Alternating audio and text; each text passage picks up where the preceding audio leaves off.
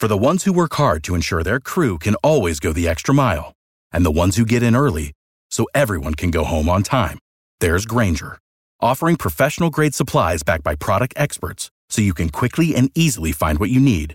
Plus, you can count on access to a committed team ready to go the extra mile for you. Call, click Grainger.com, or just stop by. Grainger, for the ones who get it done.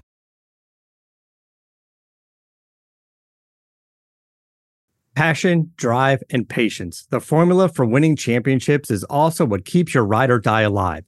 eBay Motors has everything you need to maintain your vehicle and level it up to peak performance. Superchargers, roof racks, exhaust kits, LED headlights, and more. Whether you're into speed, power, or style, eBay Motors has you covered.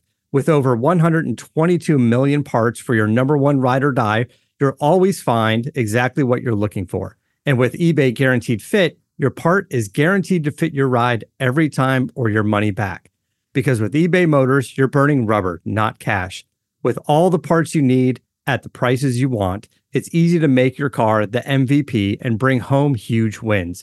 Keep your ride or die alive at ebaymotors.com. Eligible items only. Exclusions apply. See ebaymotors.com. If basketball is your thing, BetOnline remains your number one source for all your sports betting needs this year. You'll always find the latest odds, team matchup info, player news, and game trends at BetOnline. And as your continued source for all sports wagering information, BetOnline features live betting, free contests, and giveaways all season. Always the fastest and easiest way to bet all your favorite sports and events, whether that's the NFL, NBA, NHL, MMA, tennis, boxing, or even golf. Head over to betonline.ag, betonline.ag, and get your 50% welcome bonus with your first deposit. Make sure to use promo code BELIEVE to receive your rewards. That's BLEAV to get your rewards. BetOnline, where the game starts. Welcome to the Kingdom of Pod. Jeff Caves here in Flower Mound, Texas. I want to just do some quick hits, 5 or 6 minute subjects that you can get through in one sitting per se. Talk about Pac-12 expansion, where they're headed with this, why they're headed there, and if they are indeed going to expand and include San Diego State and a mystery school because they're going to lose both SC and UCLA. You know, why is this taking place? Why would they add San Diego State and/or I think what I'm hearing at least is SMU. So SMU and San Diego State, perhaps, if the television networks sign off on it, if UCLA doesn't get into the Big Ten, which we'll know after December 14th. So I just looked at the facilities issue because I think there's an argument in intercollegiate athletics right now where there are people saying you need to give money to facilities. There's other people that say you need to give money to coaches, support staff for recruiting, and NIL for athletes. And you know, in some schools, like Boise State, there's not as much money to go around as you'd like. This isn't a Power 5 school with 100 years of tradition that have all kinds of alums that you could selectively go to. So I think you have to be careful with every dollar. It seems to me that they're making a commitment to facilities because you can't argue that some of the facilities on campus are way outdated, like Bronco Gym, even the Extra Mile Arena is outdated. A lot of challenges there. Albertson Stadium's had some updates, but it could kick out more cash if you added premium seating, so their per caps or what their yield would be per customer would go up. So all of that is taken into consideration. But so if facilities are an issue, SMU's only got 32,000 seats in their Gerald R. Ford Stadium for football and 7,000 for basketball. The basketball facility at SMU is 66 years old.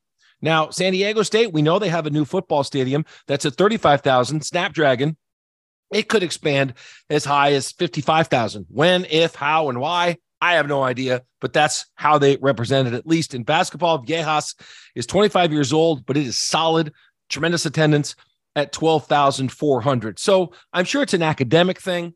San Diego State has added the ability to I think it's doctorate degrees or something. And we all know SMU is a private school that is well-heeled and does quite well. So, you know, these are other reasons that we're now being thrown. If Boise State's not building facilities to gain entrance into the Pac-12, for example, because I don't hear SMU having to change all that. And look at San Diego State and SMU with 35,000 seat stadium at San Diego State, 32,000 seat stadium at SMU. That doesn't sound like that's an issue, or at least as big of an issue for the Pac-12. And academically, And not in my lifetime will Boise State catch up perhaps to an SMU or anybody in the Pac-12 for that matter, because they're not a land grant, don't have a law school, don't have a med school. So some of those things are limiting. I think one thing Boise State has in its favor is attendance. While there is only 36,000 available to hit Albertson Stadium, that's exactly what they do. They hit it, right? So I looked at the average attendance across the league in the Mountain West Conference. Fresno had 39,000 as an average, which is tremendous. Boise State at 35,000, San Diego State at 30. Everybody else in the conference was underneath that number. In the Pac-12, Oregon State had a limited stadium situation at 32,000. Washington State at 26,000. But even when, Oregon State, they're probably, let's just say they average 35,000 or whatever. Okay, that's still pretty limiting, isn't it? Same with Washington State. So they would add 2 more limiting stadiums if that's an issue, which I don't think that it truly is.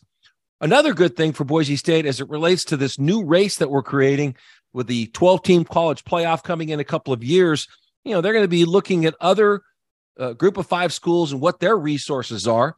And I looked at, of the remaining group of 5 schools after the Houstons and Central Florida's, BYU, Cincinnati move into the Big 12, of the remaining group, who are the resource leaders? Well, I didn't know, but East Carolina University averaged 40,000 fans. No surprise that Navy averaged 36,000. A little bit of a surprise, Appy State averaged 33,500 fans. Pretty damn good. I think they had a big Power 5 home game. You can look that up.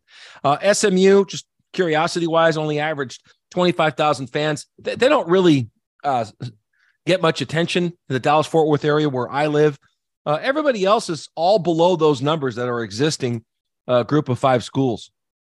So I look at this and think anyone like USF, some of them have potential to really go big because they're in big marketplaces. But at Boise State, they have room to grow as well. I think they have a chance to be a power towards the top of that. But whether the expansion should take place in facilities, NIL, coaching salaries, or recruiting staff, if we're all talking football here, I think there's some room for debate there, at least discussion. But it's hard to argue that the money that will be generated through an expanded Albertson Stadium with those seating amenities and club seats and those areas of recreation and interest to gather in the stadium, it's hard to argue that as well. So I'm sure those debates are coming. I hope you enjoyed this abbreviated Kingdom of Pod on this particular issue. Check out others here on the Kingdom of Pod on the Believe Boise State Football Podcast. For the ones who work hard to ensure their crew can always go the extra mile, and the ones who get in early so everyone can go home on time, there's Grainger, offering professional-grade supplies backed by product experts so you can quickly and easily find what you need. Plus, you can count on access to a committed team ready to go the extra mile for you. Call, click Grainger.com, or just stop by. Grainger, for the ones who get it done.